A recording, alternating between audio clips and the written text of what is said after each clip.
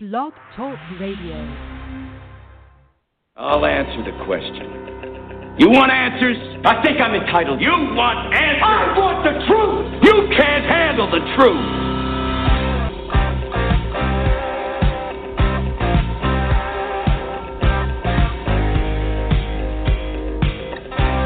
You've heard about it. You've read about it. You've talked about it. And now you found it. This is Alan Smith, Ask the Trucker Live on Blog Talk Radio, the largest radio social network in the world, with your hosts Alan and Donna Smith, focusing on driver health, careers, regulations, and the important issues facing the industry. It's time to shut down that big rig, sit back, and come join the conversation. Ask the Trucker Live begins right now.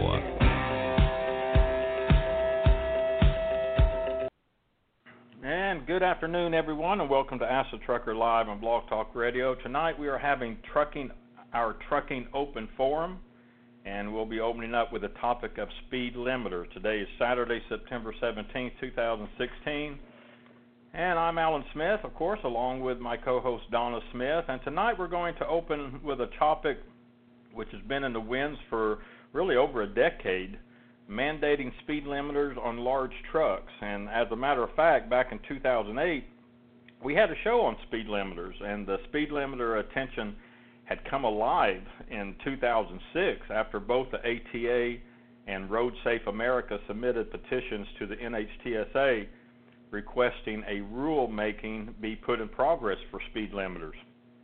And then on January, I believe 26, 2007, NHTSA and FMCSA responded to these petitions in a joint request for comments notice in the Federal Register, and that was to, of course, seeking public comments on the petitions.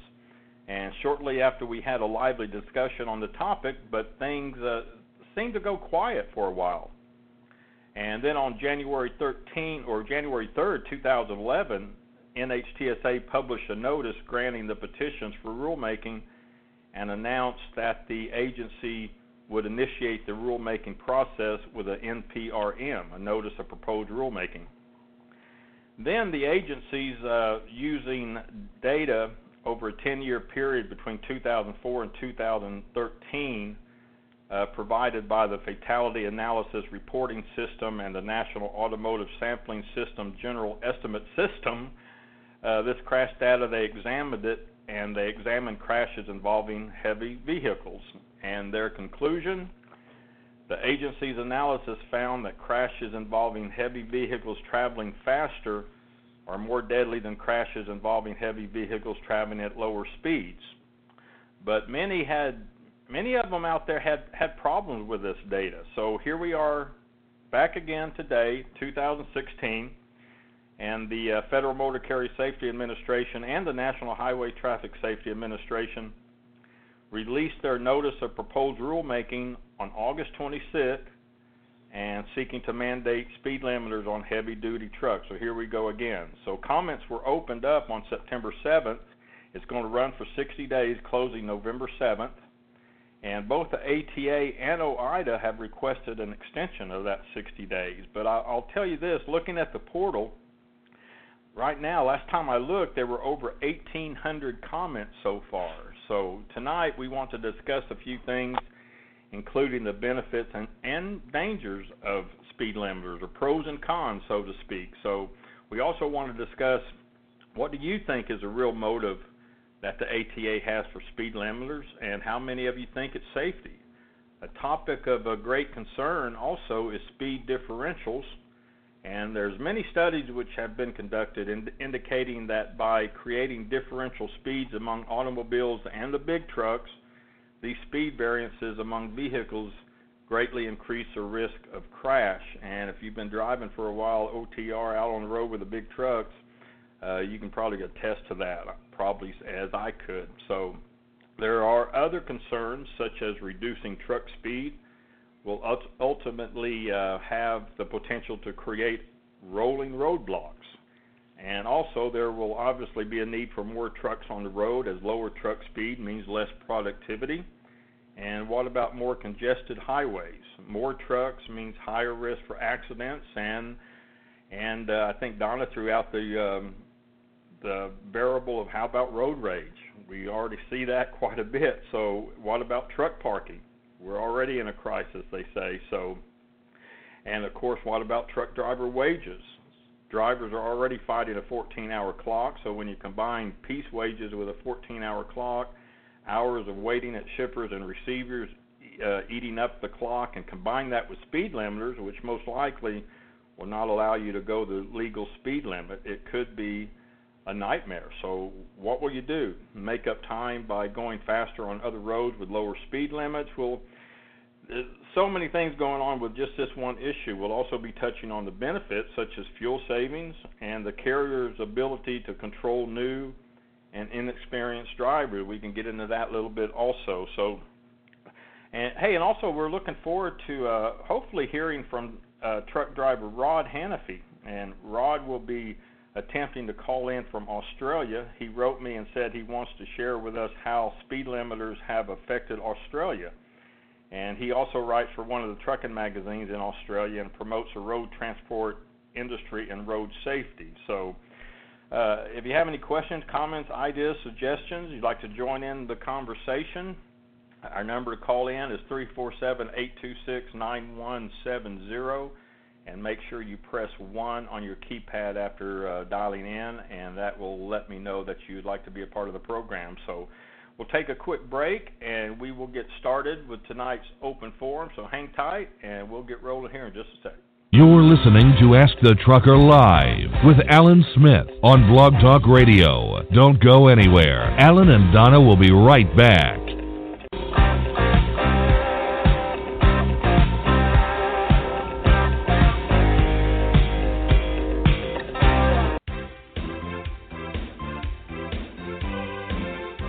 Hey everybody, Alan Smith here. Have you been driving a big rig for a while now and considering starting your own business as an owner-operator?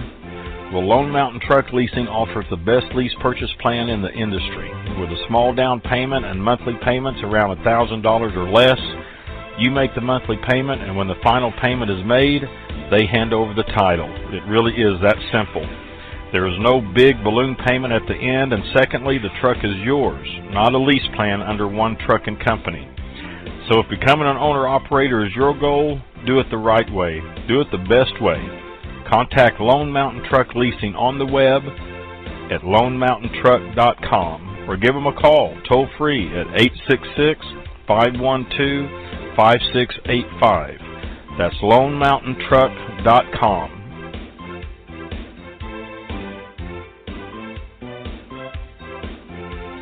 This is Ask the Trucker Live with Alan Smith. To be a part of the program, call in now at 347-826-9170. Skype users can call in by clicking on the Skype button on our show page. To be a sponsor of the show, email Donna at info@askthetrucker.com. Now, back to the show.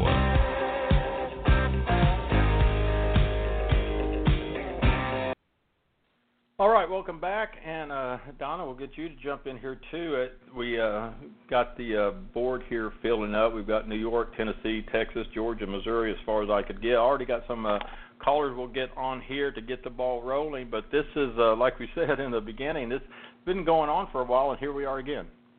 Yeah, I know. It seems like yesterday. I know that's such a cliche, you know, but I remember that show on speed limiters, and maybe we can post it later to see what's different, you know, what's going on then and now, because I remember people were pretty furious back then, just the thought of speed limiters. And then it kind of died down, and you know, nothing was really going on. Of course, they had that 1991, it was, let me see if I can find, the commercial motor vehicle... Speed control devices? No. The report on NH? Yeah, it was the report that pretty much said that, you know, it's the speed limit's 55. Don't forget, in 91. So when they looked at everything, they really didn't think it was, you know, worth it to go ahead. But then now things have changed, and the funny thing is they're using the same the same data that they did in '91, because I think what it was they said there's not enough funding. You might as well just use the same data to go ahead and try to get the stats, because everything's different now. But they did go ahead and do that extra study you were talking about, that 2004 to 2013 one. Mm-hmm. So anyway, well, we can go over all that tonight. I know from the feedback on Facebook, it looked like there was, quite a few people that wanted to get involved. On the other hand, it's hard for drivers, and a lot of them just listen to the replay. But I hope we do have some people. I peeked over your shoulder there, and I saw the switchboards full, but I couldn't see if anybody had their hand up. Yep, already have a few with their hands up, and more are coming on here too. So far, just listening. But yeah, we'll get it. We'll get it going. Speed Limiter Open Forum, the pros and cons. So we'll just get the ball rolling. We got some more coming in. So let me just open up the lines, and we'll just see what's going. Let's see who's been here on the longest. And probably just open them all up. Let's go to, come on, open up there. New York, area code 716. Welcome to the show. Who we got here? This is Adam Larry calling in. How are you? Hey, Adam. Good. Glad to have you. Let me open we'll just everybody can jump in when they want. And let's see, let me go ahead, because I lose track here when there's this many people on here. I'm going to put your name here so I know who we're talking to, Adam. And let's open up line, let's see, area code 901 out of Tennessee. Welcome to the show. Good evening, Mr. Jerry Fritz. Hey, Jerry, how are you? I know, this is great because, Adam, I saw your comment on Twitter, and you said you're for speed limiters. So, yes, I am. Well, that's good. Yeah, you're probably going to be in a minority tonight, but that's okay. So, that's okay, though, because we don't attack people on the show. So. And so, hey, it's good. It's good to hear both sides and our listeners, and we still have we still get quite a few, newcomers to the industry. So, it's good. It lets them hear both sides. Let me open up one more here that's been on here. We'll have just 3 to get the ball rolling. Out of Missouri, area code 417. Welcome to the show. Who we got here? Hey, Alan, it's Hal. Oh, hey, Hal. Okay. Hey, Hal. All right, let me go here. And all right, so got all your lines open there, so just feel free to jump in when you like and everything. But Adam, you're the one that was holding the longest. Let's start with you. What do you think about the speed limiters? And as Donna said, you were for them. So what's your thoughts on this whole issue? Yes, I'm definitely for them, but not just for trucks. I think all vehicles go too fast. I would like to see speed limiters on cars. I'd like to see them on motorcycles. And I'd just like to see the speed of traffic brought down overall. I just think everybody's going too fast. So I myself, my truck is limited to 63 because of my company, and I have no complaints. The other thing I like about it, too, is that once we get electronic logs, it'll really help to level the playing field so that the carriers that will drive really fast and cheat on the logs, they won't be taking business away from me anymore. So those are the 2 main points. Okay. Well, one of the thank you for that.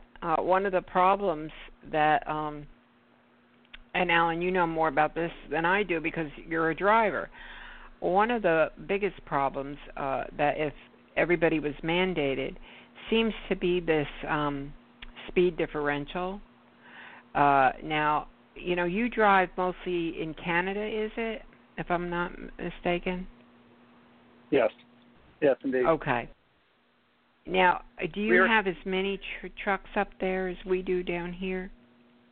Well, I don't know if we do, but we've had in the province of Ontario the speed limiter in effect for a number of years now. But the amazing thing is, Ontario-plated trucks are still going way faster. There just seems to be a lack of enforcement, and I'm afraid that if speed limiters come to America, the same thing will happen. People will just change the settings in their computer, and they'll keep going that speed, and they just won't get caught because there's just no real enforcement north of the border.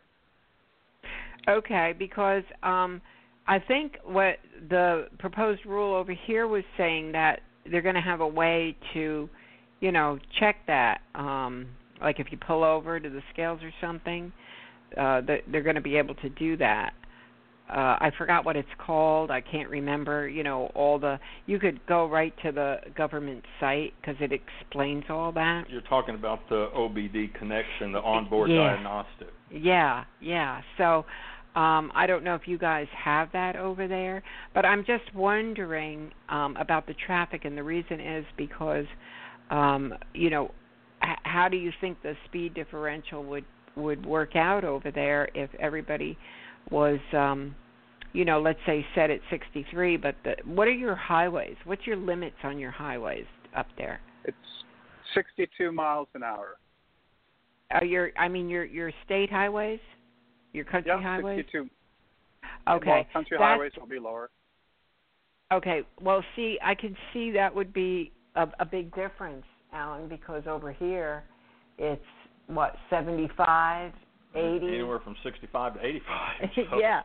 So for you guys, that would probably work perfect because you're actually, everybody's running the same speed and it prevents you from speeding, but you're not going to have that speed differential. And down here, when your highways, like I'm here in Florida and it's 75 on a lot of the highways. In Texas, I know it's 85. So you start putting trucks out at 65 or 63, and everybody else is going higher. Alan, what happens? I mean, what's some of the things that could happen on the road with, you got... I just can't imagine. You'll have, like, all this traffic jammed up. Yeah, but, you're talking about the rolling roadblocks. And then you also see the, rear-end collisions. And, I mean, hauling gas up and down 75, can't tell you how many, rear-end crashes I saw, because somebody was driving slow or somebody was driving faster, and they were all getting jammed up, mostly getting jammed up near the exits and the rest areas because people tended to slow down. But it was a mess out there sometime.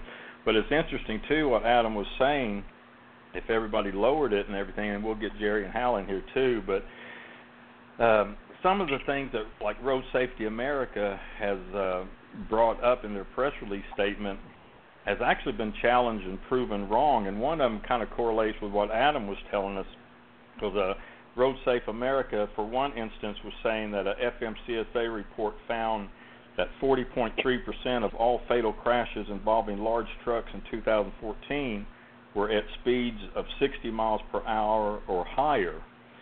But the truth is, the 2015 FARS demonstrates that of the fatal crashes involving large trucks in which the travel speed was reported, 80% occurred below 55 miles per hour.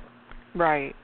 So, the speed differential thing, I mean, it can work both ways. Well, yeah, and I can see Adam's point for his country, though, because their highways are the same as the speed limiters. Sure. So it works perfect. You don't have a differential.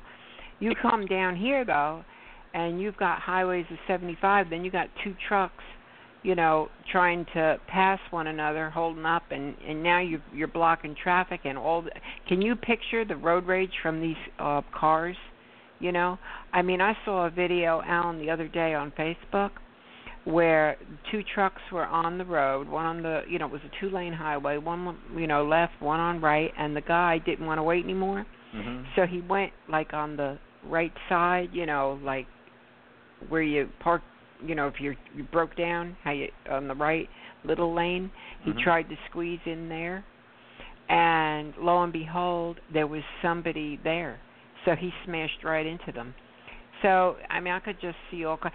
I want to just read something J.B. Hunt on the petition, I guess, from the 2006 request. They said commented that differential speed between cars and large trucks will result from trucks being equipped with speed limiting devices set below the posted speed, and this differential may cause a safety hazard. Now, of course, they did go on to say that J.B. Hunt believes that the current safety hazard caused by large trucks traveling at speeds in excess of posted limits is a greater concern, and that's their opinion. But even they, acknowledged. And another thing, I know you want to get your callers in, but another thing I found very intriguing was Ohio was going to, raise their speed limits, and the ATA thought it would be dangerous because then it would, the trucks would be going slower, and that they shouldn't do it for this exact same thing that we're talking about now.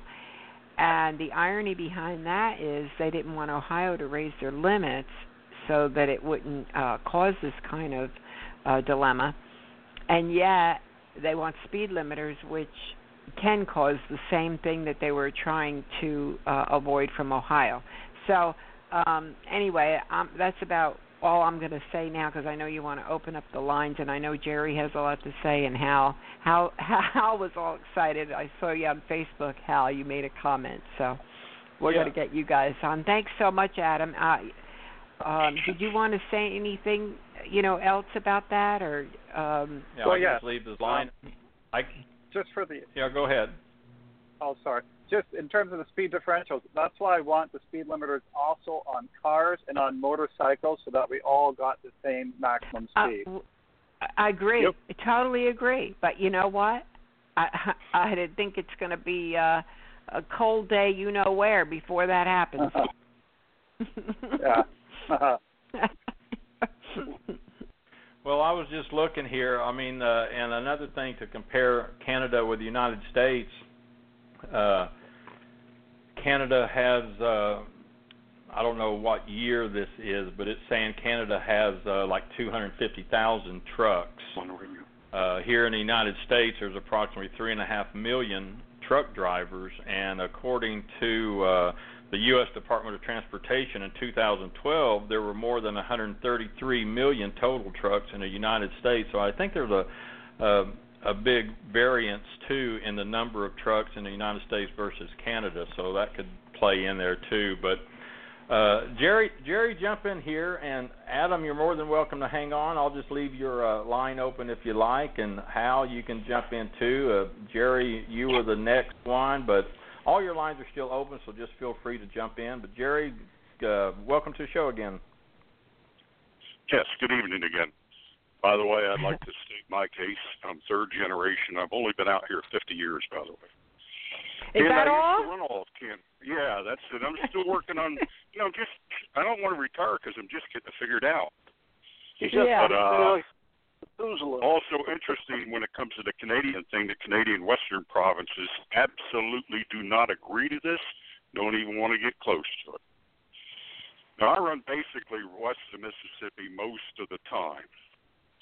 And one of the things on the speed limiters here that I'm kind of having fun with, they are not getting anywhere near achieving what they want to achieve. Remember, they're going to limit the truck to 65. They are not changing the posted speed limits. Right. So the truck, now if they go to this, I'll go to 530 horsepower instead of 506, and I'll do 65 miles an hour uphill and down, because I base my profitability on how well I use my hours, the value of the hour, the value of a log hour. So now I will be the heavier truck as we start up a grade, and I have a little truck lighter to me, JB Hunter or somebody. And as we start up the grade, it's likely I'll get up alongside of him.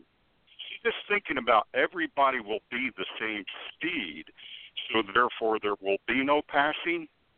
That is absolutely true if everybody was geared the same, if everybody had the same horsepower, everybody was pulling the same load, and everybody had the same wind resistance. Then nobody would ever pass anybody. But we know we have uphill and down. The light load will be passing the heavier load. But as we get to the top of the grade, here's where the kind of the humor. You know how I really, really dislike the short-sighted nincompoop thinking of truckload management. And that is primarily the people advocating this. Well, they didn't change the speed limit. So in Wyoming, when I start down off the last grade going west of Elk Mountain there, with a heavy load, 306 rear end, I can let the truck run up to 1,700 RPMs or 80 miles an hour legally. Mhm. Remember, they've only limited how fast the truck can mechanically go. They haven't changed the speed limits. So just for fun, I've been saying to friends, hey, we're going to create a new business. We're going to start a nationwide chain of wrecker services, medical clinics, and mortuaries at the bottom of every long mountain in the country. Yeah. Wow, that's kind of sad, but yeah, I mean, I'm making my point that way because when they get to a downhill grade, and we don't even have to throw them out of gear anymore because we got the low number of rear ends. Still doing 1,600 RPMs is 80 miles an hour. 80 miles an hour is legal in Wyoming. So they have not solved the problem. Also, another way they have not solved the problem, and Alan's right, most of the accidents occur on not limited access highways, but crossroads, U.S. highways, into towns. How are they going to slow the trucks down? Like right here in Tennessee, it's 50 miles an hour on two-lane highways. So the guy that's been stuck in my seat, and I know there are others out here who want to disagree with me, but I can actually show you a private carrier I had to get on the radio the other day and chew his butt out by Buell, Nebraska, because I'm running the speed limit, 65 miles an hour in a construction zone. It's wide open. But that's all those, so the same area where there's 6 people killed the other day by a truck driver not paying attention, distracted, never even hit the brakes, and killed 3 babies and 3 adults. Oh my God! And he was doing the speed limit, right? Yeah, he was running less than the speed limit. There's more than the speed limit that you have to think about. Now right? Here's another thing they want to think about with slowing the trucks way down. We see him every day. The guy we pass in one of the big fleets with his left foot up on the dashboard. See, the slower you go, you get this false sense of security. Now, when I'm running 70 or 75 across Wyoming and Nebraska and places like that, which is a speed limit, I have to be engaged. I have to be paying attention. I have to raise my vision further out ahead of me because I'm eating up that real estate that fast. I don't have time to play with this and to play with that. I don't have time to be distracted. So they think that because they're going so slow, they're that much safer. So I'm going to go the contrarian thing, and you saw the article I just wrote.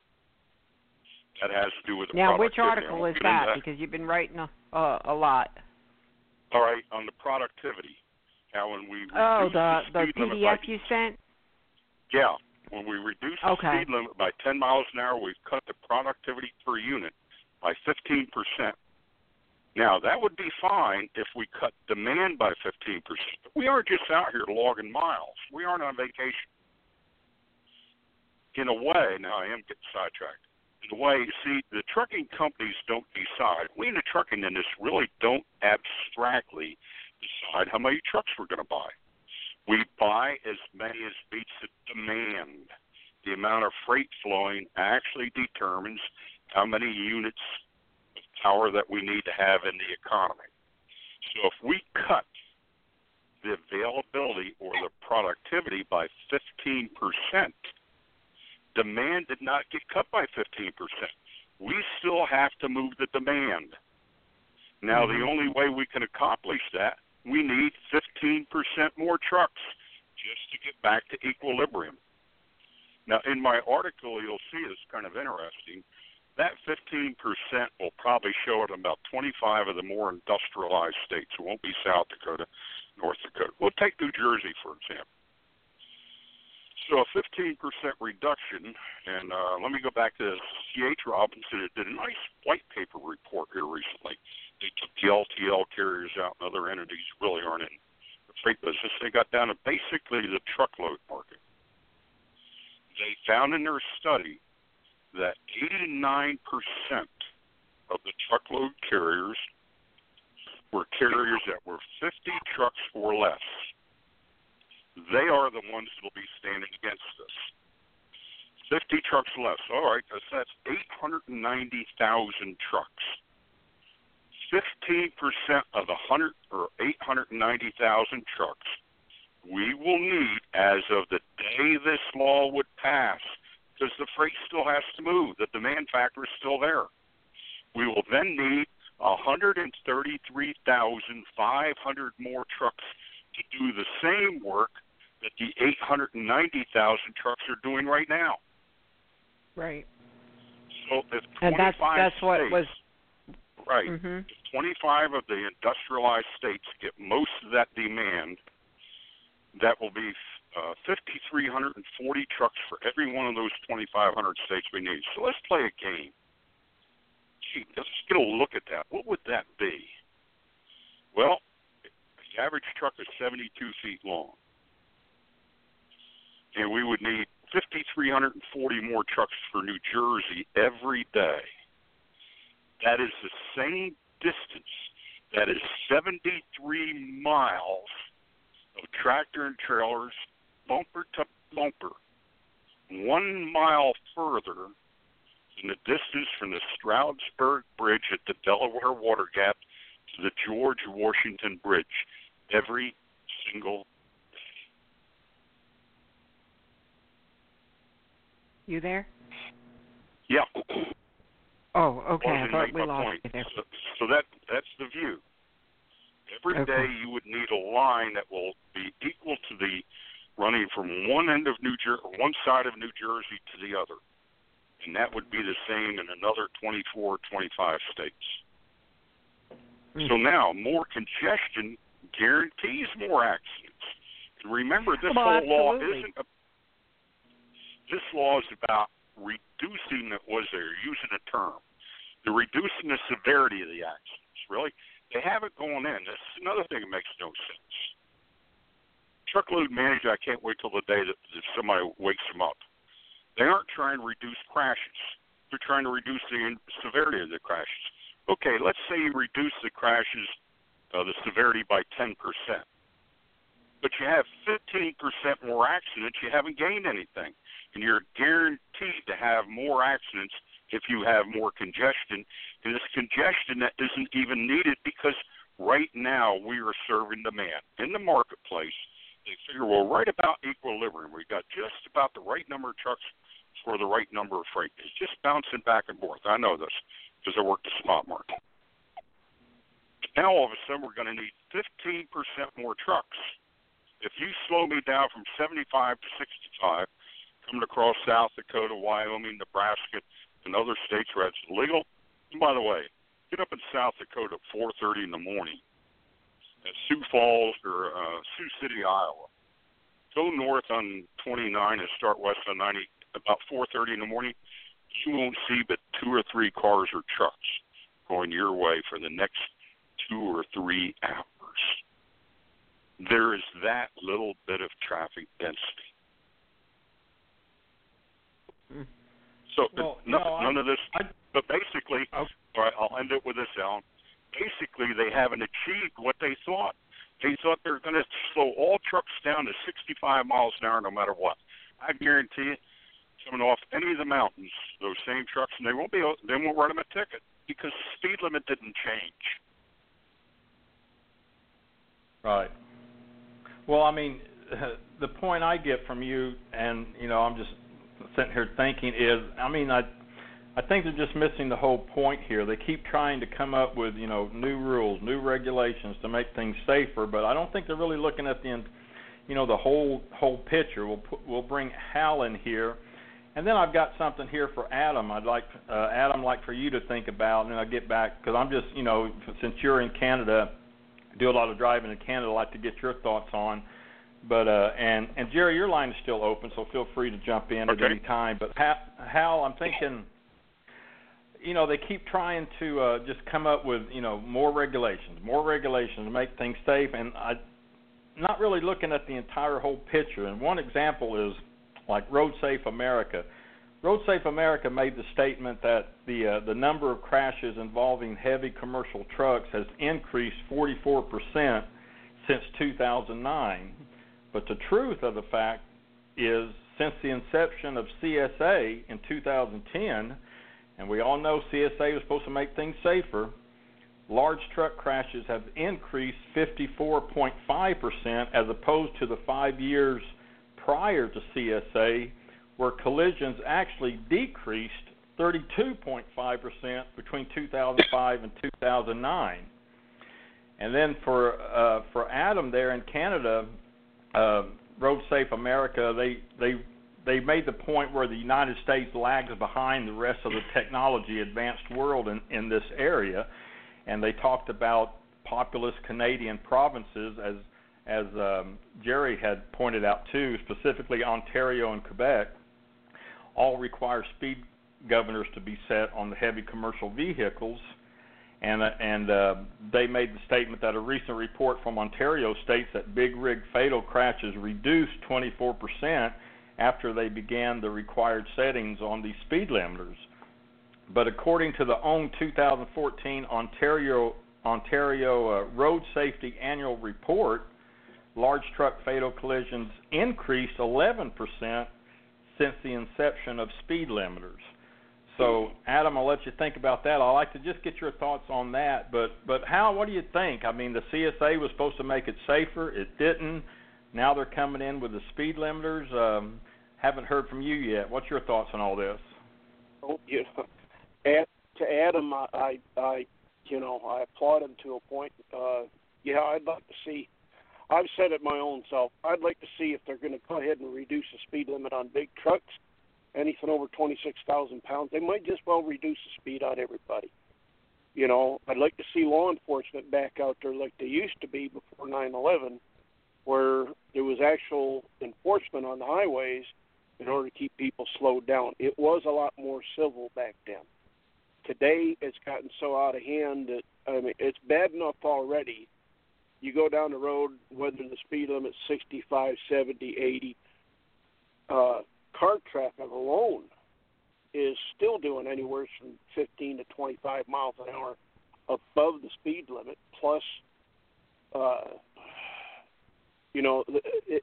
people have become more and more erratic with their driving over the past.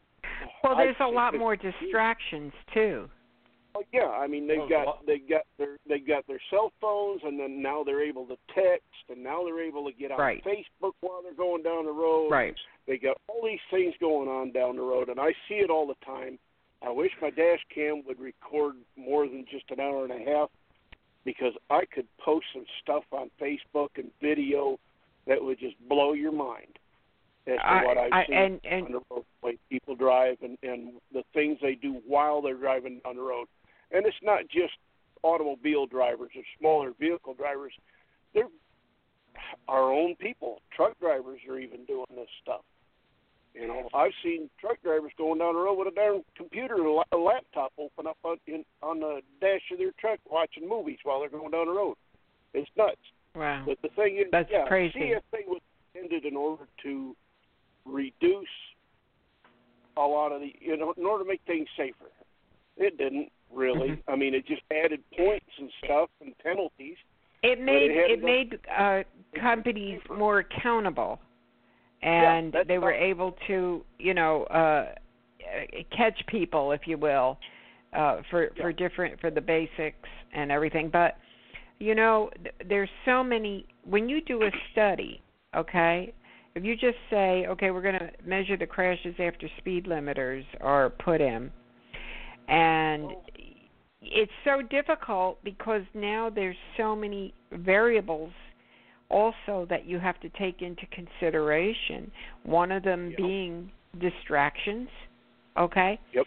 So if there's more crashes, then you have to say, okay, is that due to the lack of speed limiters or is that distractions? And then if you put the speed limiters in, and there's let's say there's an increase, you still have to take into consideration every other variable. And I'm sure. These people do studies all the time, and I know that they must have thought about this already. But it's going to be a lot more difficult, I think, in my opinion, to do these kinds of studies. And one of the things that I'm looking in my notes now. It was. As far as what trucks are going to have these speed limiters, and I think a lot of people think it was just new trucks, but actually, the way it's written, go ahead. The way it's written, that's the way they've got it written. That's what it looks like. Any new trucks coming It does out. look what it looks like, and Road Safe America. Let me just read something to you. Steve Owings, who's the co-founder of Road Safe America, had a press release, and they called for the FMCSA to go further than installing speed limiters on just new trucks. So he read it that way also. So we dug a little bit into that, and you can look at this yourself, everybody, on the link where you make the comments, where they have the actual summary and extended summary. I mean, it goes on and on if you really want to know the details of this. And so he put a press release out and says electronic speed governors have been built into heavy commercial trucks for 2 decades, so there's absolutely no reason why the new rules shouldn't be mandated for those big rigs also. And the answer is, if you dig in there, the agencies are seeking comment for speed limiters on all trucks with available devices. And they go on to say, as an alternative to a retrofit requirement, the agencies are also requesting comment on whether to extend the set speed requirement only to all CMVs with a GVR weight of more than 26,000 pounds that are already equipped with a speed limiting device. And then they go on further to say that the cost of proposed FMVSS to vehicle manufacturers is expected to be minimal. As discussed before, most vehicles, and here it is, to which the proposed FMVSS would apply are already equipped with electronic engine controls, which include the capability to limit the speed of the vehicle, but may not have these controls turned on automatically. So since 1999, trucks have been able to be limited, governed, their speed. So they did touch on that. They're looking for comments on that. They actually said, we're seeking comments. So I guess that's his comment. He thinks it should be on all trucks, and most trucks are able to have them.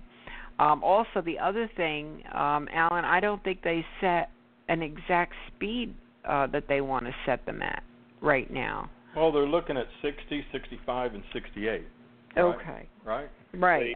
I mean, that's what I heard, too. I wanted to make sure. Yeah, so the NHTSA, the set speed is to be determined. So we'll just see what happens. Right now, they're just getting the comments and everything. And, you know, I was looking through my notes here, and Hal, we'll get back to you, and I still want to get back to Adam. But the, you know, Hal was talking about the automobiles and everything, and of course they're not going to do that with automobiles, the four-wheelers.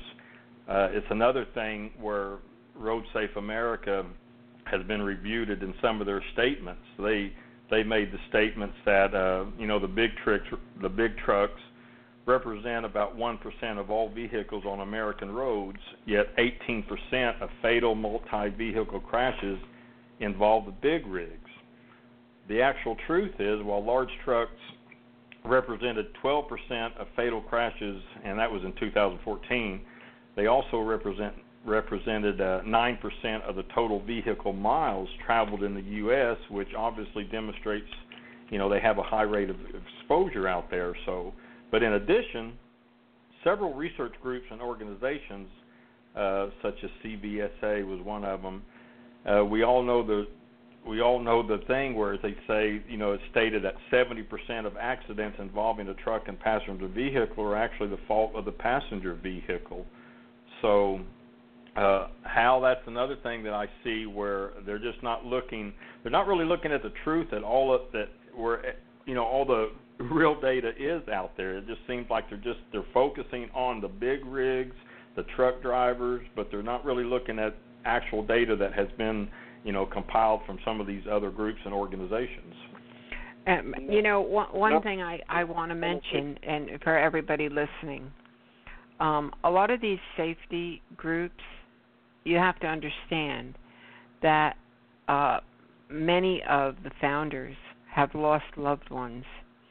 So they have a lot of heart into this, and they really do mean to improve the roads for everybody. I can't even imagine, losing a loved one like that. And so I really respect everything they're doing. And to extend this a little further, I'll say this. The ATA has used them when it's handy for different rules and things that they want to achieve, such as HOS, ELDs, and now speed limiters. But they don't. I'm looking on the here it is, compensation. Does everybody know that Road Safe America is an advocate for higher wages for drivers? They understand what we're going through, or what drivers are going through as far as wages, detention time, not being paid for all their time. They believe in overtime. I mean, I'm going to post this on the, because I'm on there now, on our page where the show is, and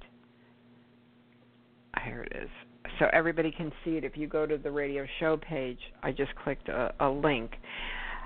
What I'm trying to get to is, they have a big voice, Road Safe America, and if drivers would join forces with them and really try to achieve safety using their voice along with the driver voice to achieve higher wages, which in fact, and this is a question I want to throw out to Alan, Hal, Adam, Jerry, everybody. If driver wages were fair, would all these issues of ELDs, speed limiters, really be that important? In other words, do you feel that they're always racing the clock to make more money, and that's why they're so upset over the speed limiters? I mean, that's just what's in my head now. Donna, I want to answer that. Donna, okay. This is Jerry. Yes. Donna, I came out of the old unionized business many, many years ago, where the drivers were paid for all of their time, all the loading time, unloading time, terminal delay time. And those carriers back then, if I spent 2 hours at a terminal waiting for loading or unloading, and I logged that line 1 off duty, I'd have been fired. Anytime you're required to be in readiness to perform work is on duty, not driving. Back then, I know this is so easy to say, but I swear on my father's grave, who was a truck driver. The logbook was the driver's best friend.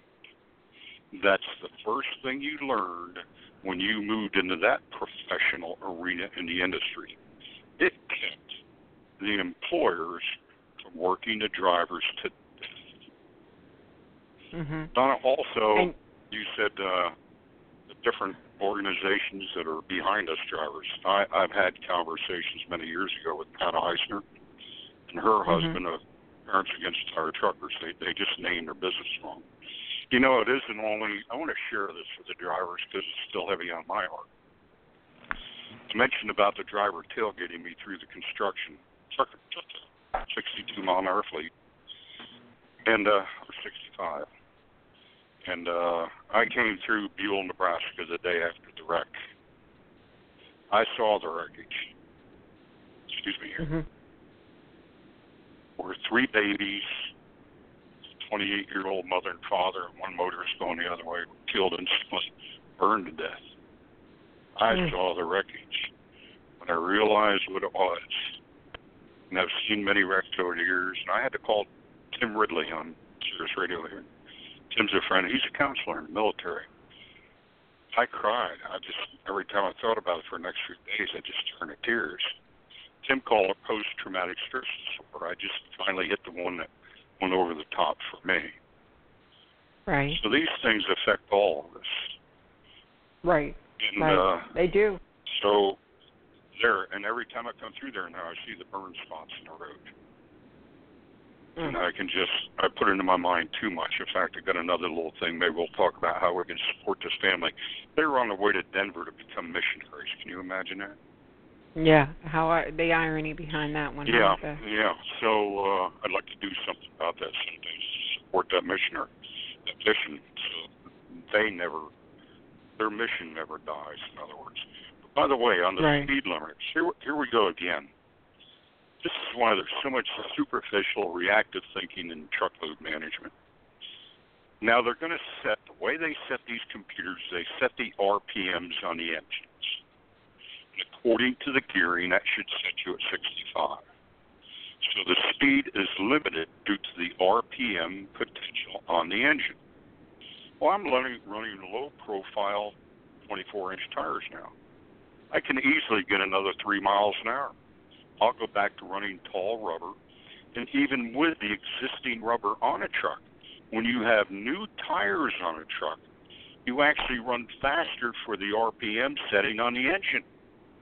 When you get down to 5-30 seconds before you pull it off, it could be 3 or 4 miles an hour difference than what the engine setting would have.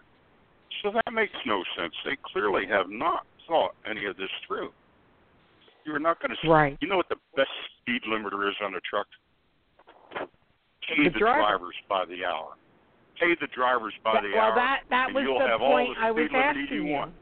Uphill and downhill. I saw it because in my day, UPS used to pay their over-the-road drivers by the hour. APA Trucking, that is somewhere up in New Jersey, used to pay their over-the-road drivers by the hour.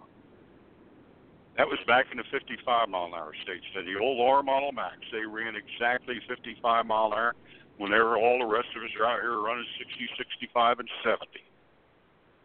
That is the only real effective, dependable speed-limited device. And that's what I was thinking. Hal, Adam, what do you think, Alan? You know, let me grab and get back to Hal's too. I think he had some more to say, and you know, everybody, your lines are still open, but I want to get Adam back in here. Are you still with us, Adam? Yes, I am. Hi. All right. Thanks for hanging with us. Sometimes we kind of get a rolling here, but I just wanted to get your thoughts on what I mentioned earlier, and then kind of what we're talking about right now.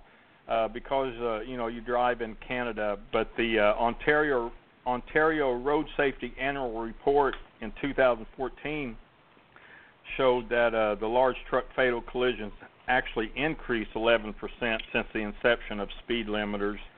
And secondly, kind of what we're talking about now, OOIDA came out with a statement, and of course they're against this, and they said that they stated that driver compensation and the lack of entry-level driver training contribute more to the problem of driving at excessive speeds.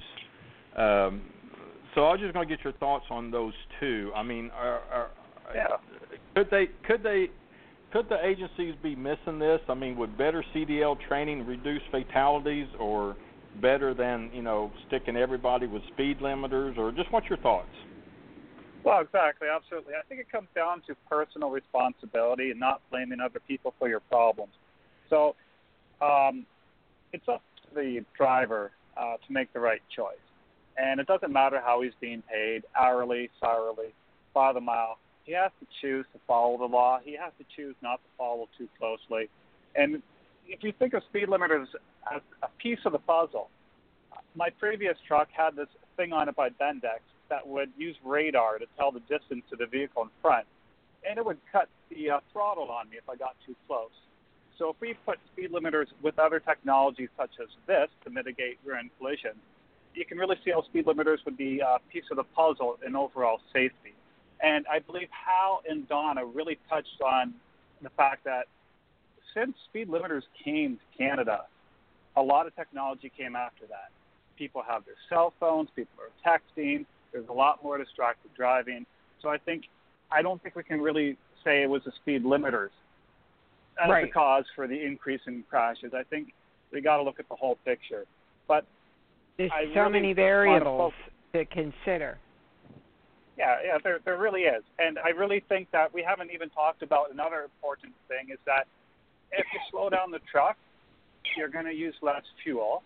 And the last time I checked, I think it's better for this continent to not have to rely on oil from dangerous parts of the world where there's always wars and conflict. So if we can use less fuel by driving slower, there's enough fuel in Texas and Alberta. We shouldn't have to import oil because we're speeding truckers. So I would like to talk how's about that pipeline going? Fuel savings, I would like that also to be considered, that we're going to save fuel. Did I answer your question? Yeah. Alan, did I get your question answered? Yeah, you did, and I appreciate it. Oh. Listen, didn't mean to cut you off there. I got to take a quick break, and then we'll come back and continue the conversation and everything. Everybody just kind of hold it there, but I'd like to welcome our latest Ask the Trucker Live radio partner, CPAP America. But before I do, I just want to mention on March 10th of 2016, the FMCSA and Federal Railroad Administration posted an advance notice of proposed rulemaking, the evaluation of safety-sensitive personnel for moderate to severe obstructive sleep apnea. So we're back on this sleep apnea thing again. The FMCSA requested public comments such as data and information and the potential consequences for the safety of rail and highway transportation. And there were 603 comments submitted. So more importantly, this means that it's more than likely that a new rule will be in the horizon for obstructive sleep apnea. So keep that in mind from my humble opinion. And along with new rules, it's common to see this as an opportunity to profit. So because of this, we partnered with CPAP America, and they're a vetted and trusted provider of sleep apnea testing, products, and compliance. So listen, I'm going to take this quick break, tell you a little bit more. We'll come back and we'll all pick up the conversation again right where we left off. Hang with us, and we'll be right back. Hey, Alan Smith here. Did you know that over 18 million Americans suffer from sleep apnea yearly? And this topic is on the radar with the FMCSA, and unfortunately, some are looking at this as a for-profit venture, not CPAP America.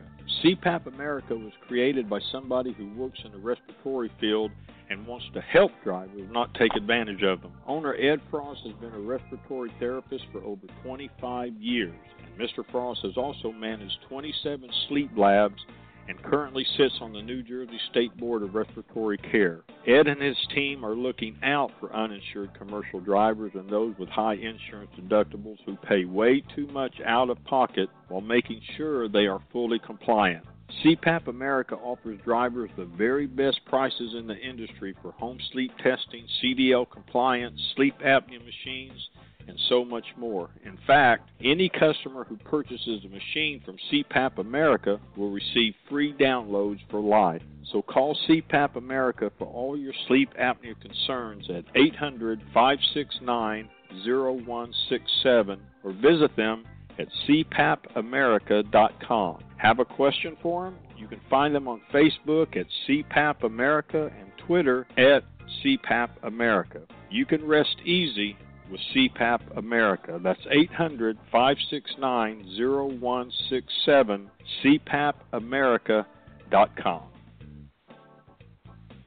And I just want to add to that, Alan, they have this where you can take the test at home, and it's compliant. They have, all kinds of ways so that, people can't fudge it and things like that. So hopefully they'll be on the show, and they can talk to people about it, since it's really, I see it on the horizon also coming down the pike. I do too, and they're a great company. Highly recommend them, and glad to have them on board here with us. So anyway, Adam, didn't mean to cut you off, but yeah, you did answer the question, and that is a good point that everybody brings up. It's so much has changed, and it's the variables and everything. So Donna, and that's kind of what I was trying to get to. Instead of just trying to keep throwing and here's another regulation, here's another rule, here's another regulation.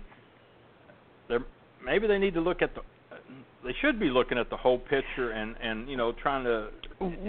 Well, you know what I think, and I don't know what everybody else thinks. I'd like to hear your opinion. I think the reason it took so long is because they were looking at the big picture. Could have been. And I think, in my opinion, that it's the pressure from the ATA and the safety advocacy groups that were pushing for this. And like I said before, I truly believe that the advocacy groups have a sincere motive. I question the motive of the ATA. And OIDA, I believe, even stated that, where they felt that it's really, to equal the playing field, so to speak, so that, like, drivers would rather go to a company that didn't have a speed limiter rather than, because most of the mega carriers all have the trucks governed. So this would kind of level. So the motives are different between the two. However, ATA has latched on to Road Safe America to make their case stronger, okay, because claiming it is all about safety. Now, with that being said, I'd like to say that I don't know, and please tell me, anybody who's listening, and Alan, I know we've looked ourselves and we can't find it, the stats on new drivers of all these, fatalities. Well, I would suggest in the comments that perhaps the mandate should be for drivers of less than a year. I mean, if you're going to go that route, which I agree, it should be mandated for all training companies. Well, and that's even better, right? Training companies, because they're the ones that train the new drivers. So perhaps that should be where the mandate should come in. Don? Well, we've been saying this for quite a while. What is the percentage of fatalities caused by drivers with less than 1 year experience, and there's no data? If there is data, we can't find it. I can't find it. I remember 5 years ago we searched, and I still can't find it. So, what does everybody think? Whose lines are open? How do you feel about that? Well, Donna, this is Jerry. Uh-huh. Donna, I'd like to go back. Go ahead, Jerry, and then we'll get Al out of it. This always comes up, and it goes directly to congestion. Congestion equals lower fuel mileage, more trucks needed. I run my own company. Company drivers are always worried about our fuel mileage. Now watch this. See, that's a bean counter mentality. No, please, the other gentleman, don't take it that way, but this is the way that a lot of the truckload people think. All right, I leave Memphis, Tennessee, Monday morning going to Seattle, Washington. I can deliver Friday morning if I run right up to the speed limit. So, by the way, I haven't had a speeding ticket since 1984 when I was a company driver. Okay? Now, run right up to the maximum speed limit. I will burn an extra $140, $150 extra in fuel. Absolutely I will. And I'm going to make more money and be more efficient to the marketplace. Because watch this. Averaging 62 to Seattle, I can deliver legally and safely Friday morning. By Friday afternoon, I have reloaded on a load, 400, 500, 600 miles back into Montana. Now, when I get that load, sure, I slow down. I don't have to make up the difference. Now, because of my fixed cost, that trip back into Montana will pay $1,200, $1,400. If I had only averaged 55 to 57 miles an hour, I could not deliver the Seattle load till Monday morning. So the marketplace would have needed another truck to make up for the truck that was taking his good old time getting into Seattle to save $150 on fuel. So we will put that many more trucks. See, the company drivers don't see this. I mean, I know I'm burning an extra $150 of fuel, but my fixed costs are $1,100 a week. So if I can pick up an extra $1,400 in revenue relative to the $1,100 fixed cost, I'm $500, $600 ahead net. Not only that, I am now performing the job that we had to have another truck in Seattle to move that load. Now, because we put another truck in the marketplace, we've created more congestion, more capital costs, less efficient, and not one bit more safe. Right, but what do you think about the idea that there's no stats on new drivers to look into those fatal accidents? I believe it came to 1,000 a year. That study, Alan, that you were talking about, that 2004 to 2013. The Great Plains study done a number of years ago that I have a copy of here at the house. That was commissioned by the Truckload Carriers Association, the Transportation Institute, the University of North Dakota did the study. You can't hardly get these stats because their study, by the way, the TCA never had it published because in the end, in the summary, after an extensive, this thing is half the thickness of a telephone book. You talk about a research study. And in the summary, on halfway down the last page, they indicted the truckload industry for being 93% of the turnover problem was the fault of the truckload industry. That's when Lana Bates was president. They were going to reveal the study at their big annual meeting. When they read the study and they saw they were being blamed for 93% of the turnover, they refused to release the study. But in that study, they showed the average new drivers in and out of the business in 3.2 years, and only 18% of the drivers have been on the road more than 6 years. So you almost can't get any stats. Who are you going to compare it with when an industry, most of the drivers are in and out of it in 3.2 years, and you got an 82% turnover rate in a 6-year period? You got nothing to compare it against. How are you going to compare new drivers against old when everybody's practically new and gone? Yeah, well, no, I'm just saying the accidents that occur, the fatal crashes, do they write down if the driver was less than 1 year? Because having been in safety, there is a number out here. They know that on the average, every new driver will have an accident in the first 9 months. Okay, but we don't know if it's fatal or a fender bender or what. Well, that's the point I'm making. Perhaps this mandate should be for training companies. Any of these studies that comes down to any of these studies that comes down, what was your hypotheses going in? In other words, what are you trying to prove or disprove? The same thing with what we're talking about now in traffic. If you don't have the data, you can't prove anything. Yeah, and then not only that, but what's your goal and what you're trying to prove? Same thing with out here. I watch it across Idaho. Idaho used to be a pleasure to run across. Car speed was 65 for 70, trucks were 65. Now it's 80 for cars. How many, we don't know this, and I see it all the time. Idaho has become very nerve-wracking to run across because a lot of the cars are still used to running 70, 72. So here comes these 62-mile-an-hour. England's big up there, and Swift is big up there and all that because of the potato business.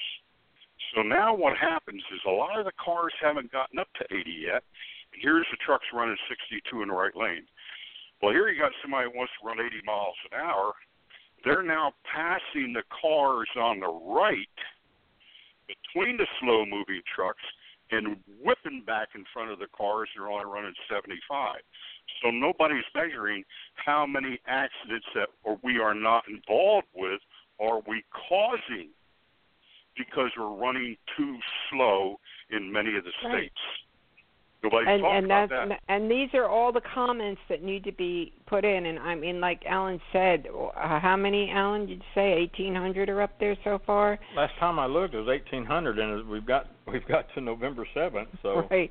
So, but it'd be big. I remember a time when there would be like 5 comments. Oh, yeah, drivers are doing great. yeah, now all of a sudden it's in the thousands. So. Well, I know a lot of people jump on at 7 p.m. Because I know when I do my Thursday evening health show, I see a lot more people jump on for some reason.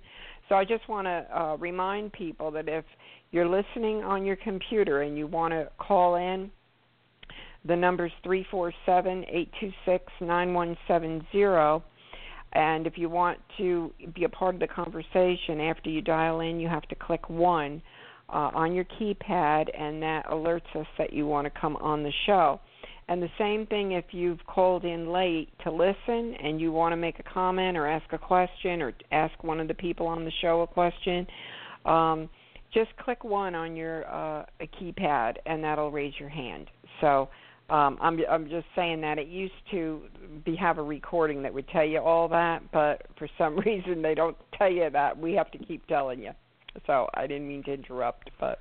Oh, that's all right. Hal, did you have something you wanted to add? And Adam, we'll get to you too. Just kind of jump in. I was going over my notes, Don. I kind of lost track. Well, I know there's just so many things, but go ahead, Hal. I know Hal, you wanted to say something before, and.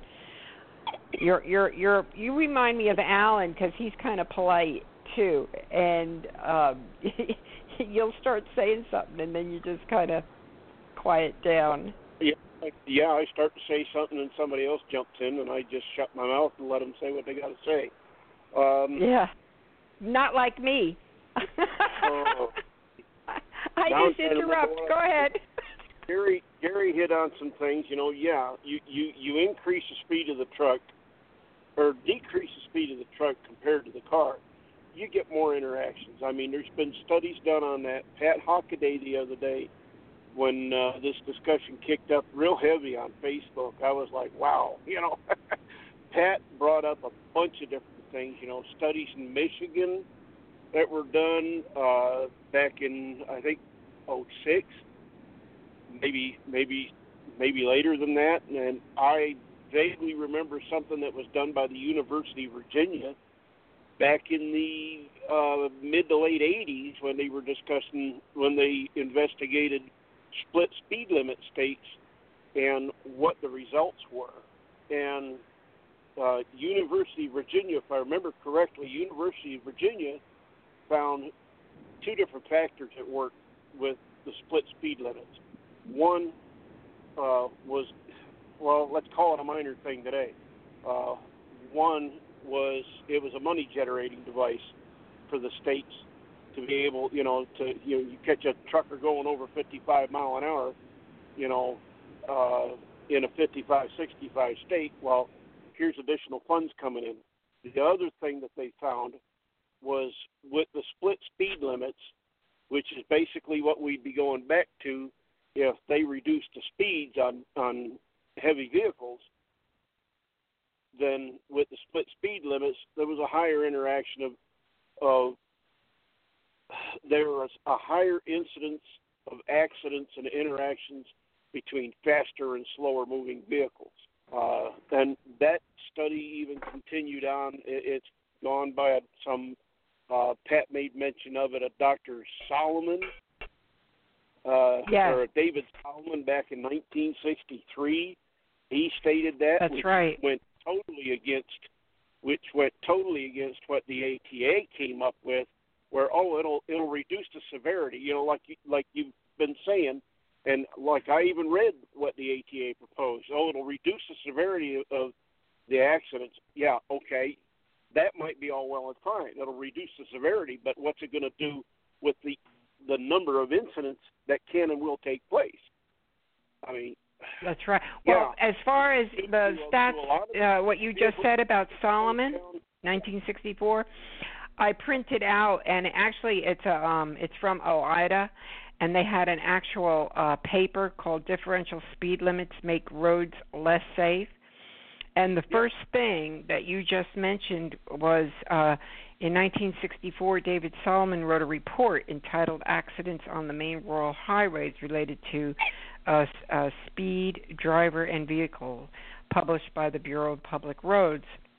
And it went on to say he collected data from 11 cooperating states on 600 miles, and the study recorded 10,000 drivers across 2-lane and 4-lane highways and discovered vehicles, now here's the catch, okay? Vehicles traveling 10 to 15 miles per hour less than the average speed of all traffic had a much greater chance of being involved in a crash. And Solomon presented his findings in a U-shaped type curve, which has now become famous. And the same additional studies were published to support Solomon's conclusion, such as the Interstate System Accident Research Study, published by the Bureau of Public Roads, which is now the FHWA, and the Commercial Motor Vehicle Speed Control Device, published in the 1991. That's that study we were talking about earlier by the National Highway Traffic Safety Administration, NHTSA, which is part of this new proposed rule. So both confirmed that David Solomon, and I'm so glad you brought that up, because a lot of people are using this type of U-curve that he used to say if you go 10 miles, if you're driving 10 miles below, that's even that's worse than than going fast. So anyway, thank you, Hal, for bringing that up. Donna, yes. Donna, that was the derivative off the average. In other words, 10% less than the average. The accident frequency was greater on the downside by 227%. Yep. Yes, I read that. The derivative from the average, you had a 227% more of a chance of being involved in an accident than if you were going 10% higher than the average speed. Yeah, and that was also found in 2005 by Stephen Johnson in University of Arkansas. He brought that same thing up, same study, and it showed that it differentiating speeds were shown to produce more interactions between vehicles, and it also found that as the speed of an individual vehicle deviates from the mean traffic speed, or the higher the posted limit on a highway, the number of interactions between vehicles increases, and the potential for being involved in accidents increases. And he goes on to state, what was it? Frequency of interactions with other vehicles by a vehicle traveling 10 miles an hour below the posted speed limit is, like you and Donna both said, 227% higher. So why reduce speed on a heavy vehicle and not reduce the speed on other vehicles besides, when this is such a strong possibility?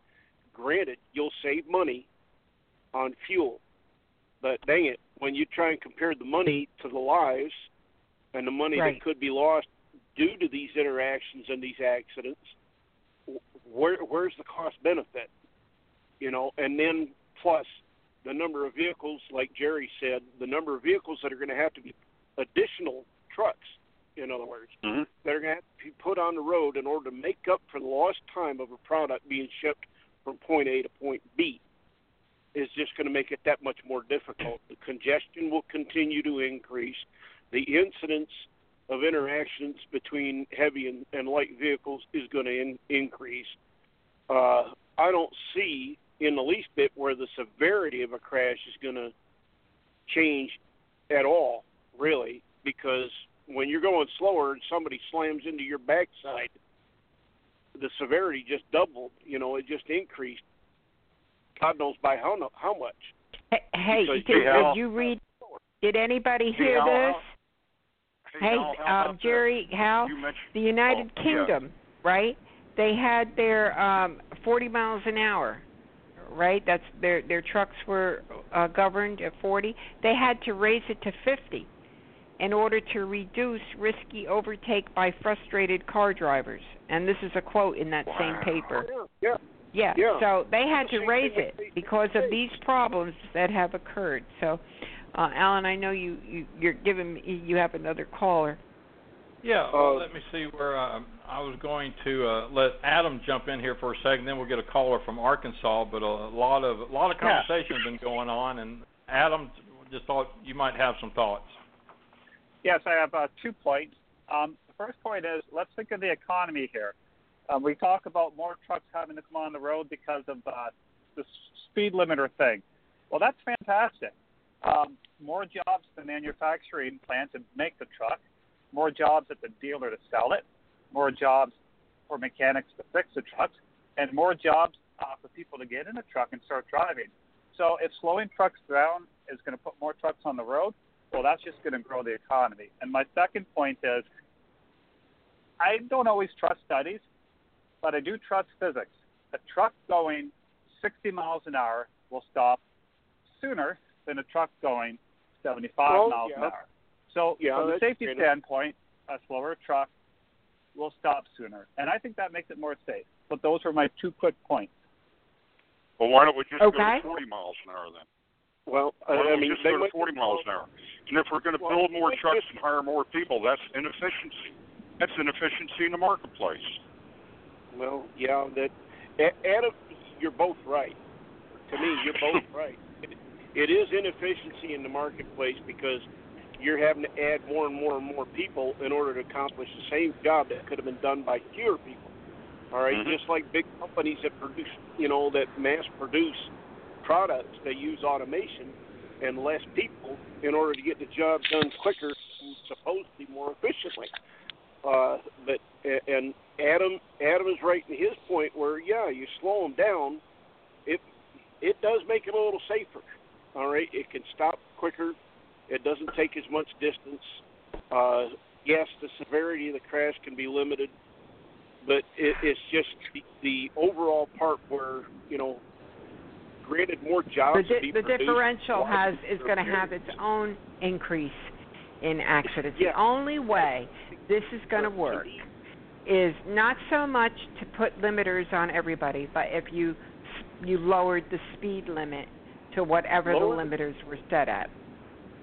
Lower the speed limit overall, not just for the trucks, but for everybody. For everybody, that's what I'm talking about. And maybe. All right, let me grab hey, the whole part of the show was pros and cons, so everybody's making good points. Let me grab another caller here from Arkansas, area code 479. Who we got here? Welcome to the show. Hi, Alan, Donna, Celeste Willis. Hello, Jerry, Al. Oh, hey, Les. Hey, Les. I just wanted to throw something out there that, and maybe I can give some ammunition to my good friend Jerry. Isn't it strange that MAP 21 ATA was propositioning to go to, wasn't it 97,000 pounds? Yeah. And an increase to 96,000, an increase on the pup size to 33 feet. And basically they got turned down in MAP 21. Congress turned it down and blocked it.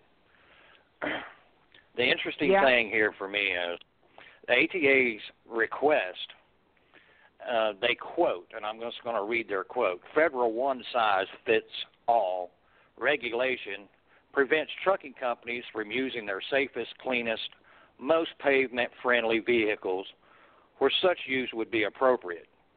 ATA believes that states, not the federal government, are in a better position to determine whether these more productive vehicles should be allowed to operate on their highway systems. Congress should reform federal law to give states greater flexibility. So wasn't it back in 1990 where the speed limits, the federal speed limit went away, and it was up to the states to set their own speed limits? Actually, Les, let me jump in there on something. That never was a federal speed limit. I was there when that happened. Nixon came out with the idea to save fuel, all that, we'll go to a 55-mile-an-hour speed limit.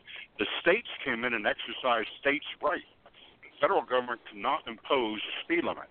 The way the federal government got away with it was threatening to withhold highway funds. They twisted the arms of the states to go to 55. It was never a 55-mile-an-hour federal speed limit. Right. Yeah, you're absolutely right. The one thing, don't you think that ATA is positioning itself as a backdoor entrance by introducing this petitioning the FMCSA and HTSA for a speed limiter? I mean, it just bleeds with just a backdoor entrance, because when you take productivity away, you now, you know, I think it was Adam that was saying we're all going to be on a level playing field. Well, that will never happen. There will never be a level playing field in the trucking industry. Now, you can put speed limiters, you can do whatever you want, but there will never be a level playing field. I could take this to another level, Les. Remember, every one of these ATA members are in essence competitors. They're no different than OPEC trying to control pricing by controlling production. In a way, they're hiding behind safety, and in a way, they're colluding to manipulate the marketplace. In every other generation in history since the early 1900s, that was a violation of the Sherman Antitrust Act. Right. Yeah, to Adam's point, he was talking about the length of the stopping distance in tractors, 60 miles an hour, truck's going to stop sooner, blah, blah, blah. Is the truck going to stop sooner at 80,000 pounds, or is it going to stop sooner at 97,000 pounds? So my point is, if ATA was so involved and so worried about the severity of crashes, why would they be positioning Congress for an increase in the length of the vehicle by 10 feet, as well as 17,000 more pounds?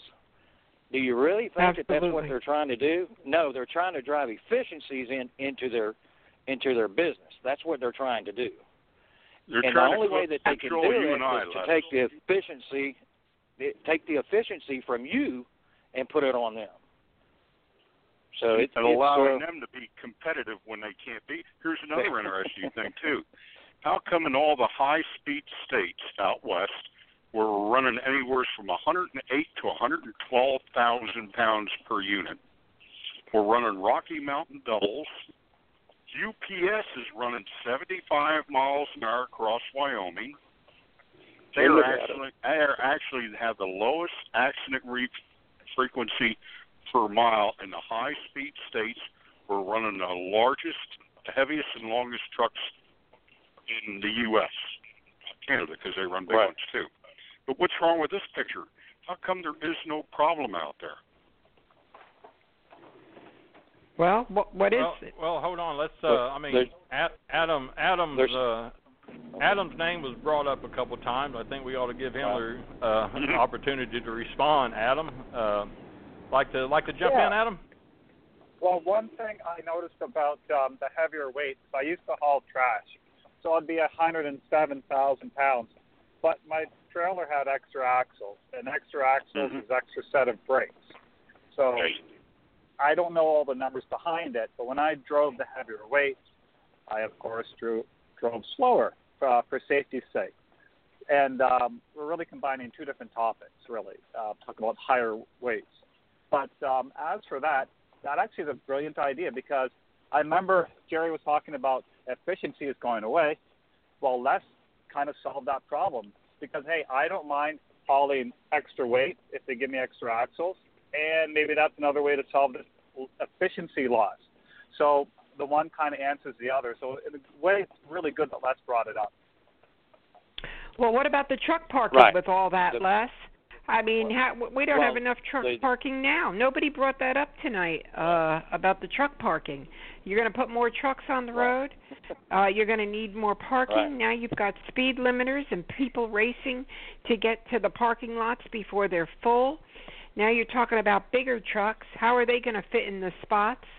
So does that mean you have to have all different, new parking spots to accommodate heavier vehicles? I mean, the whole thing to me is ridiculous. Unless they're going to fix this truck parking problem, adding another 50,000 trucks on the road is just creating a crisis on top of a crisis. Yep. Right. Yep, I agree.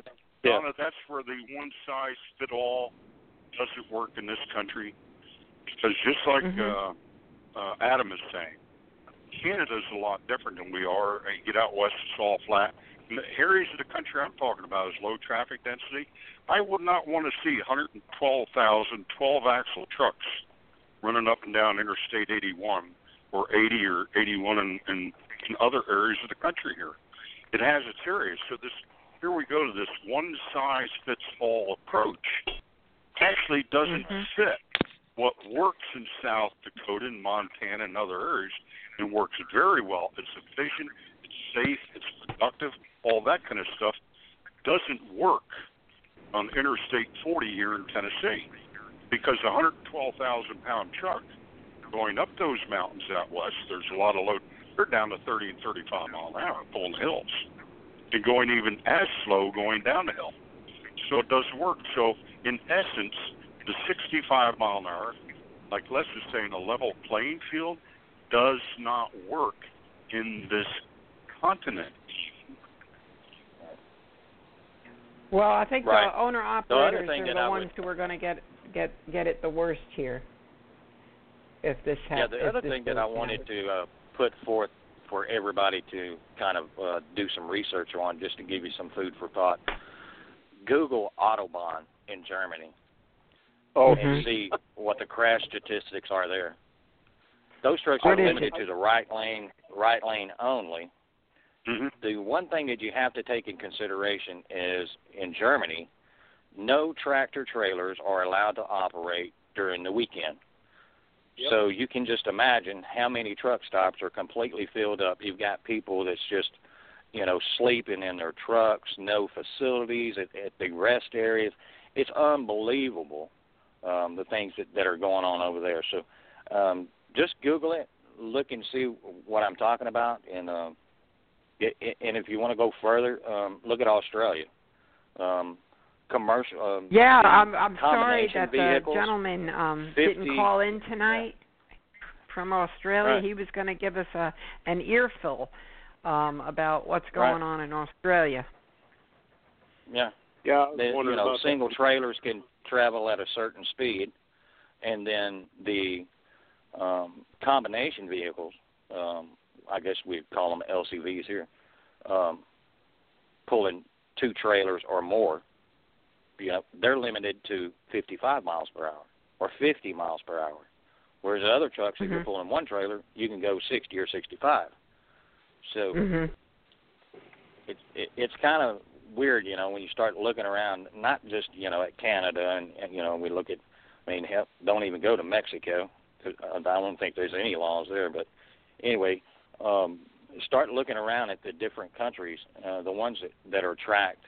And then also look at the commercial driver in Germany. Look at his wages versus what they're bringing in from Spain, what they're bringing in from the Philippines, the Filipinos. Look at the differential in the pay that these guys are doing. Normally it takes a German commercial motor vehicle driver 3 years to obtain all the credentials to hold a CDO. 3 years. If you're following too close, they fine you. I think it's upwards of almost $6,000 if you follow too close. So, so they're it's pretty unbelievable. strict. But if you start looking around and saying, okay, let's compare the United States to the rest of the world. You get a brighter picture and a more clear vision of what is actually going on. And like I said, if ATA was concerned about the severity of crashes, they wouldn't have propositioned Congress for 33-foot pup trailers and 97,000 pounds. Certainly they would add another axle, but it doesn't matter. At 97,000 pounds traveling 65 miles an hour versus 80,000 pounds, the severity of the crash is going to be exponentially greater. Doesn't matter what, so. But anyway, that's all I had. No, hey, sounds good. I appreciate it. Hang on with us here. Let me take a quick, our final break. We'll come back and wrap it up. We've got Jerry, Hal, and Les on the phone, all professional drivers. They are not too up on this speed limiter proposal. We have Adam, who is for it. So I'd like to take this last break, come back, and get y'all's final comments on those who are for it, and Adam, who is Adam, who's for it, and the others who's not so for it. Get y'all's final comment after this last final break here. So hang with us. I thought that'd be interesting. We will be right back.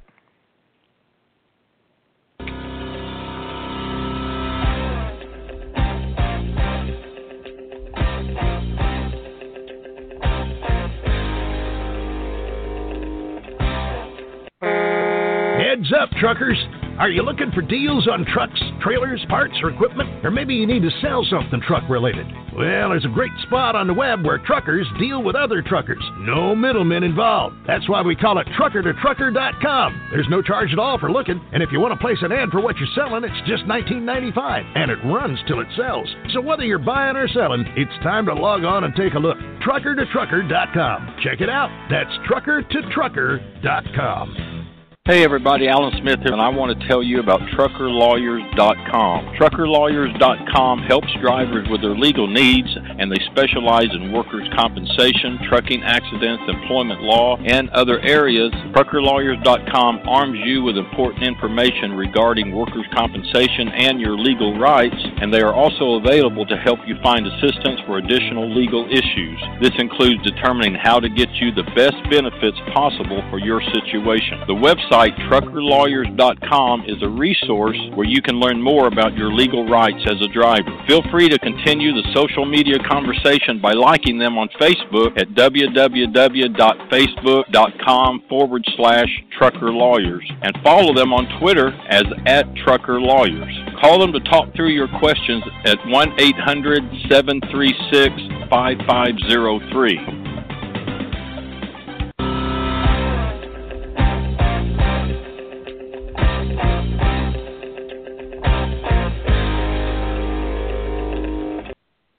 All right, wrapping it up here in a little bit. Don, I was just thinking, a lot of times we don't get, the show here tonight, pros and cons, but we usually don't get, someone who's for something, someone who's against it. I think a lot of times are just a little afraid to come on here, but that's why I'm so glad Adam's on here, because it's been a good conversation. He's for it, the others are against it. I like to get everybody's final thoughts. Maybe you can just wrap it up with your primary reason as to why you're for the speed limiter, why you're not for it. So, Les, hey, let's start with you, and you can take it whichever direction you like. Well, I would just say that, if the speed limiter of what they're trying to do, any professional driver, if he is running a speed limiter, any professional driver actually drive 5 miles an hour slower than what he's governed at, because he has to leave himself an out. So now, if you look at the speed limits that are out on the highways and the differential speed, now we're talking another 5 miles per hour slower than what the traveling public or what your speed limit is set at. I think if the FMCSA says they're 60, 65, and 68. So basically, we're going to be in that area somewhere. Now, they did say that, plus or minus 5% variance on whatever speed limit or speed that they set. So now we're talking a greater increase in the differential speeds because the professional driver understands he has to travel underneath that speed to give himself the options that he had before. So I am against speed limiters at any speed. It doesn't matter if it's 60 miles an hour, 40 miles an hour, whatever. I'm against the speed limiter on any truck, whether it's mechanical, electronic, really matter. Speed limiters are nowhere, that I feel are nowhere needed in the industry. I just think they're unsafe. With all the data and the studies, I don't see how they can do it. I would think if they are pressured enough to do it, I'm gonna guess that they're gonna make it 68, so that it's not that 10 miles an hour differential from the 75 speed limit. That's my guess.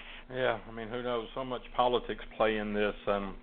Okay, hey Hal, for, against it, primary reason as to why either way. What do you think? I'm against it because it's not safety related. It won't work on a related base. It just won't work on a safety related basis. The speed differentials will be too much, especially when you end up getting into states that go upwards of 80, 85 miles an hour. And the chances for an accident are just going to increase that much more. Okay. After everyone's done, I'm going to throw my 2 cents in. All right. And, Jerry, now to you. I think I probably know where you're going, but for, against it, primary reason why. What do you think? I'm against it because it's not for safety reasons. It's marketing. I'll just read quickly a little bit of what I wrote here. If you really want to reduce the accidents that cause the cost of accidents, looking to the training and the unethical, illegal, immoral recruiting schemes such as indentured servitude, contract labor, truck leasing, just plain exploiting employees by these ATA truckload carriers.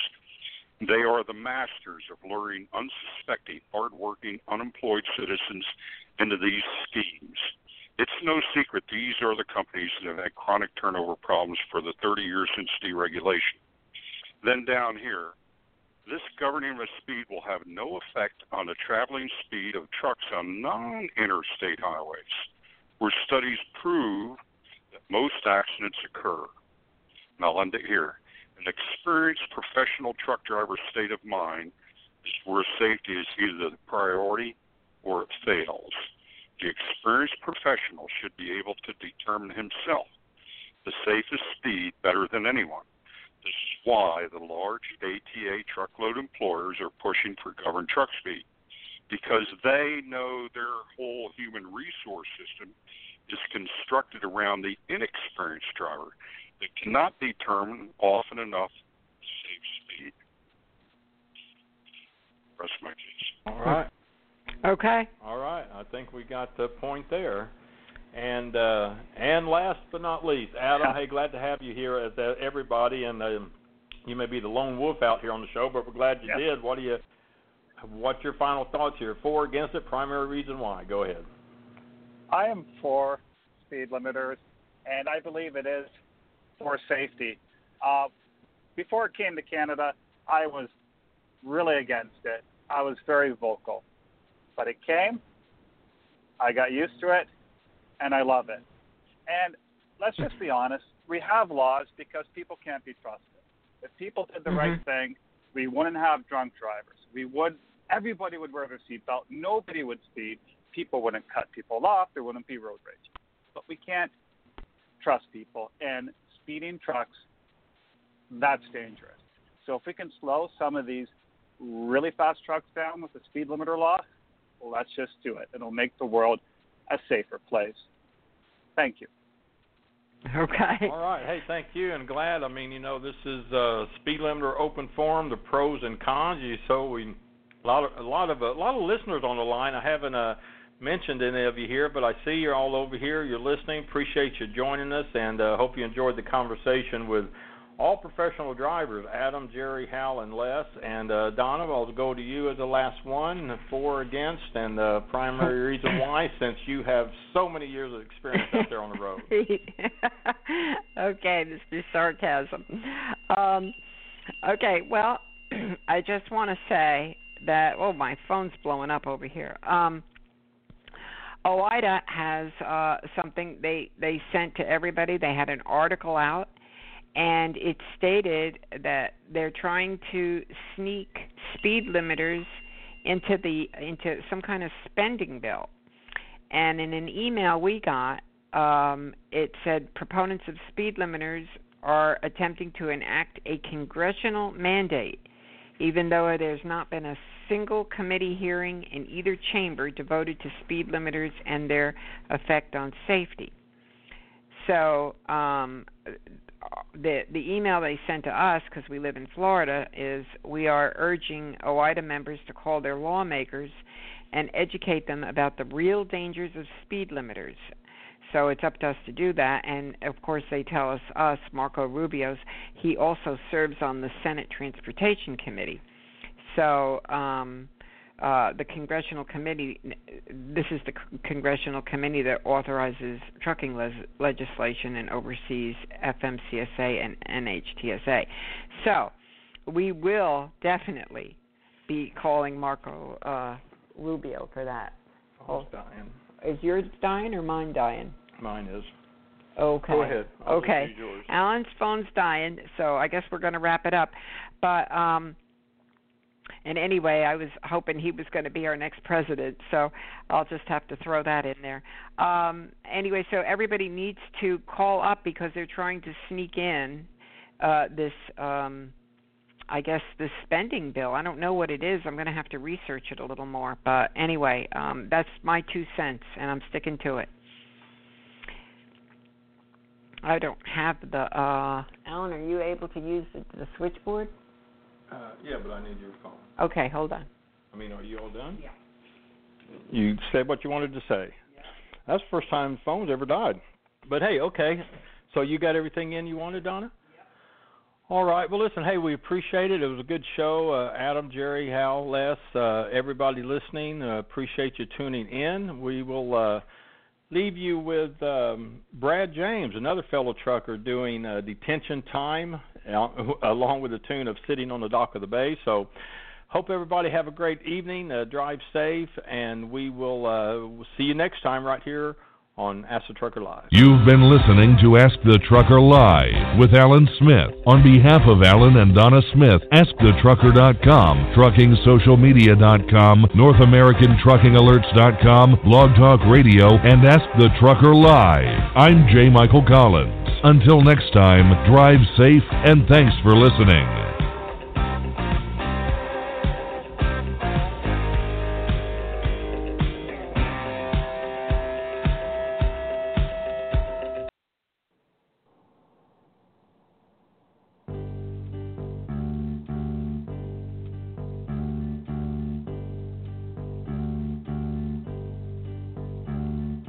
Sitting in the morning sun, I'll be sitting when the evening comes, watching other trucks roll in, then I watch them roll away again.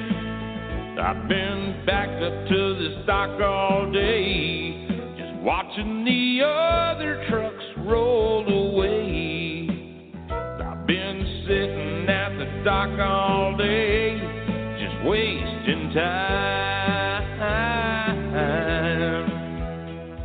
I left my home in Georgia, headed for the Frisco Bay, 'cause I've got freight to deliver. Looks like nothing's gonna go my way. I've been sitting at the dock all day, just watching the other trucks roll away. I've been sitting at the dock all day, just wasting time.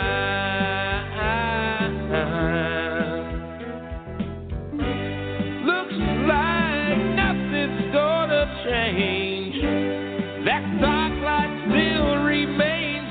lane. I can't do what dispatch wants me to do, so I guess I'll just make them pay. Sitting here with dispatch on hold, Lord, you know that this shit's getting old. 2 million miles I've roamed just to make this truck my home. I've been back to the dock all day, just watching the other trucks roll away. I've been sitting at the dock all day, just wasting time.